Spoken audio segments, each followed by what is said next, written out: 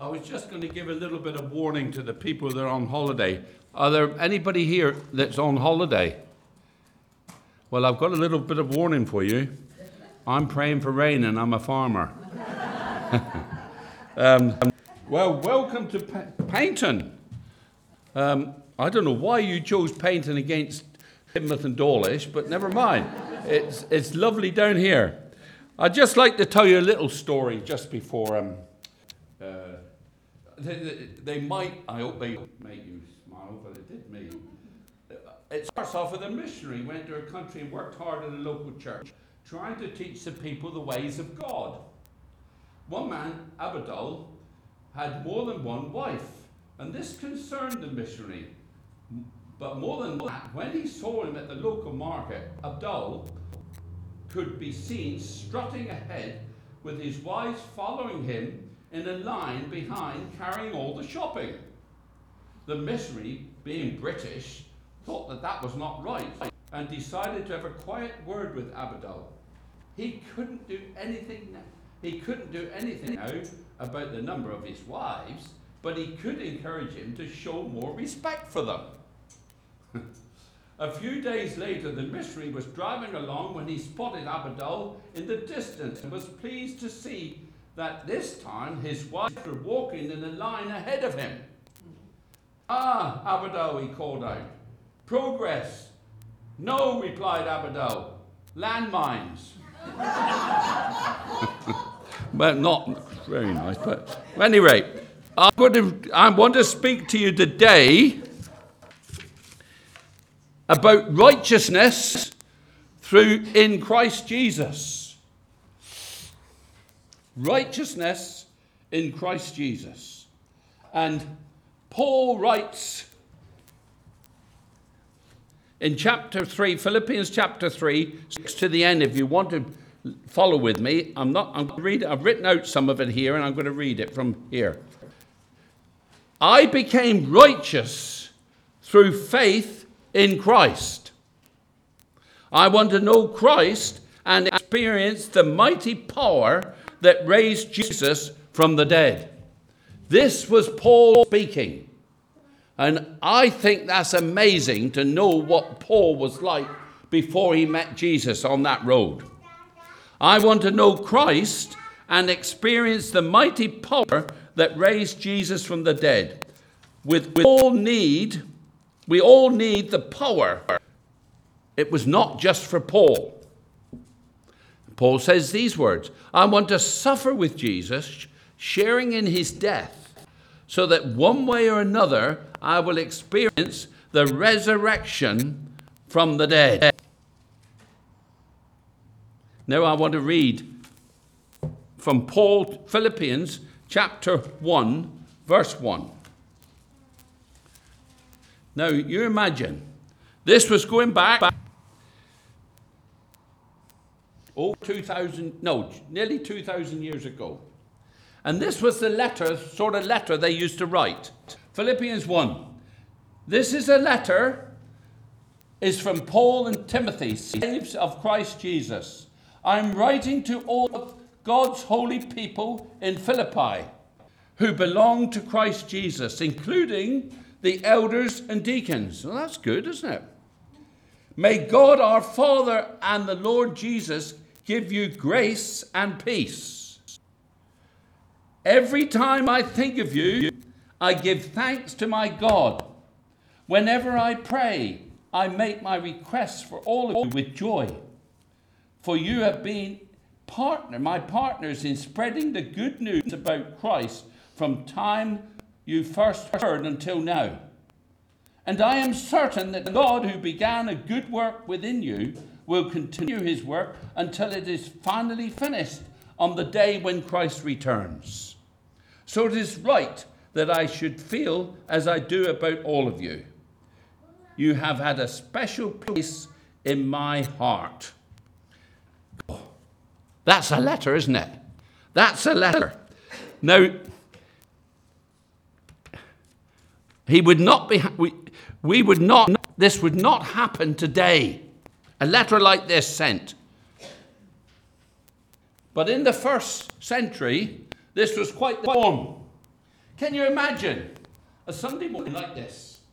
A congregation like this, or a group of people meeting, mainly Christians, but just there, the Sunday morning, in a small place of worship in Philippi. The leader stands up. Mr. Bartlett would stand up. He gives out the notices for the coming week. Then he reads this letter from a priceless piece of parchment, from a long-lost friend. They were in suspense. Who is it from? Then the name Paul came. This was all they needed for memories. The memories would come flooding back. Smiles would appear. Eyes full of tears. Their eyes wide open. Their ears wide open. You could hear a pin drop. Paul was writing to them. The mention of his name sends a shiver down the spine. Legs turn to jelly. They would all lean forward and listen. 10 years ago, this man was among them, an evangelist, an evangelistic church planter. 10 years ago, he was put in jail, but innocent. 10 years, they've seen the power of God at work. It would have thrilled them. Lydia was there, who was converted when he was there. What a story. I want to tell you a little story. This is my point for this morning. The story is told of a little boy. And he goes to bed. Mum and Dad just creep up and see, there he is in bed. Everything's all right. And they go downstairs, and I don't know what they're doing. They might have been watching the television, but not too loud, because they heard a thump. And they ran upstairs like you would. Ran upstairs. And they said, "What's happened, Johnny? What's happened?" Well, he said, "I stayed too close to where I got in." Now you might laugh at the moment, and you might think, well, that's a funny message. That's the message for this morning. I stayed too close to where I got in. Many Christians are like that. Many Christians are like that. But you could never say that about Paul. What about you? Paul was always moving on. Paul says to you and me, I was there when it happened. He met Jesus and he went in a new direction. His values were reversed. Transformed man. A man transformed by Jesus himself. Has that happened to you? I suggest that if it's not like that, just check out. Because your life should be transformed if you know Christ is your Savior. Jim Elliot was a missionary years ago. Some of us older folk might remember him. And he would say this: he is no fool who gives what he cannot keep to gain what he cannot lose. Life moments. Gain is loss. Loss is gain. The righteousness of Christ Jesus. Our righteousness is a faith righteousness. I meet a lot of people who are very righteous. Very good righteous people that keep finding fault with all the Christians. But their righteousness is self-righteousness. And there's a difference. Is your righteousness the righteousness in verse 9? Jesus, faith righteousness, not work righteousness, which is in verse 6. These people, we do need, in verse 9, depend on the Savior Jesus. Our sin has been transferred. I'm going to just from your sinful account to God's righteousness account has been transferred to our account.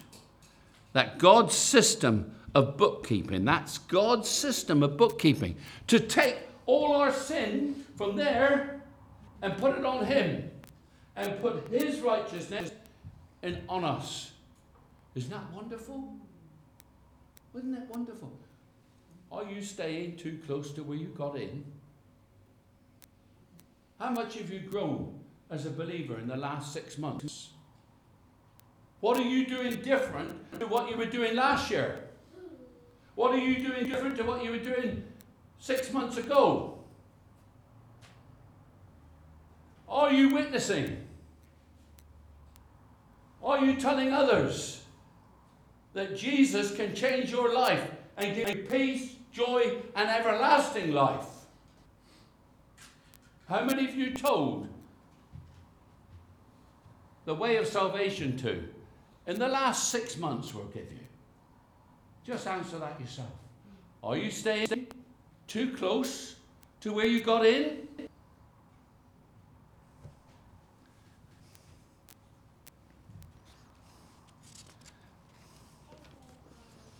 We don't want religion with trappings. We want Christ with action in our lives. Something that we can do, and we know that he wants us to serve him. He wants us to be a witness to him, and he will give us the strength and the words to speak at the time. I could never stand up here as a simple farmer and speak and shout unless Christ was in me. I know with assurance from the age of 9, I accepted Christ as my personal Savior. Probably didn't mean much to me till I got late teens. Then it was just, going along steady. Then I lost my father. I was quite a bit older then. And things really just challenged me then. My dad's gone. My mum's gone. What have I done for the Lord? And I know now, and I get a great joy of telling you and telling others about Jesus. Because I know it works. It's not just a story. It really works. Paul says these words, I want to know him better. I want to know you better.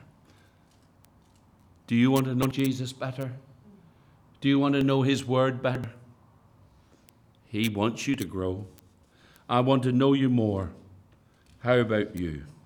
Do you want to know him more and make him known more in your life? You don't have to put a tie on to do it. I do it because of tradition. You could come up in shorts, an open neck shirt. Doesn't make any difference, because it's what's in here that counts. Because the Holy Spirit, as soon as you come to know Christ as your Savior, comes and dwells in you. Are you staying too close to where you got in? How much have you grown in the last 3 months? How much have you grown since lockdown? Or are you just drifting along and going from week to week? I don't know who you are. A lot of you, I know you, but I don't know you. Are you coming just week to week and you're listening to this wonderful hymn singing and playing and music, and you meet lovely people and you have a cup of tea?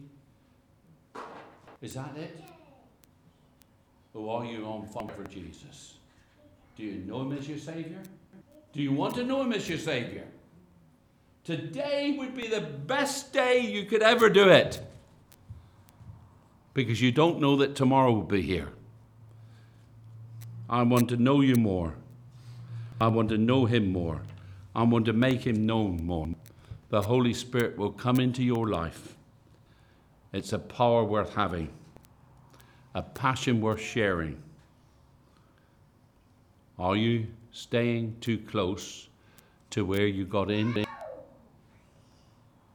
We're going to sing hymn 279. Please. Thank you. That was sudden, wasn't it? You didn't think I'd finished, did you? Thank you for listening today. I'd like to read prayer. And you think, oh, Partridge, you're slipping, you're reading prayers. But this is a prayer that really touched me. And I found this prayer in an old magazine years ago. And I came across it the other day. And I thought, I'm going to use that. And these are the words. And we pray it ourselves as if we're praying it. Lord, I'm so tired. I'm so tired. This week has drained me. No more energy, no more emotion, no more strength. I've taken too much to heart. I've been puzzling everyone else's problems, bearing everyone else's worries, suffering one else's grief, so my strength has ebbed away. Empty, Lord. I come to you now to touch the hem of your garment for strength to refill me, to refresh me, to give me rest. Because you, Lord, you bore all our sorrows, carried all our grief on your shoulders and left them at Calvary. Thank you that now I can rest in your arms.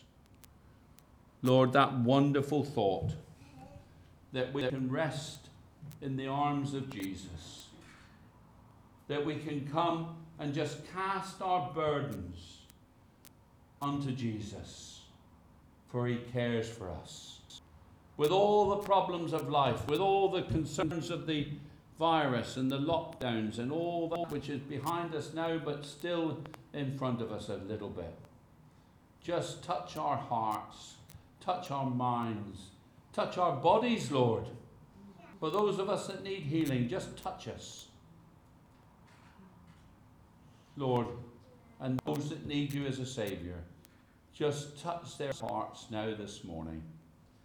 May it just drop that 6 inches from the brain down to the heart so that we might come to know you as Saviour. Lord, now as we go our different ways and we have a coffee or a tea or we chat, Lord, be with us. May we know your presence, not only today, but in the coming days to come. The presence of the Holy Spirit. Your presence, God, with us every moment of every day this week. In the name of Jesus, we ask it. Amen.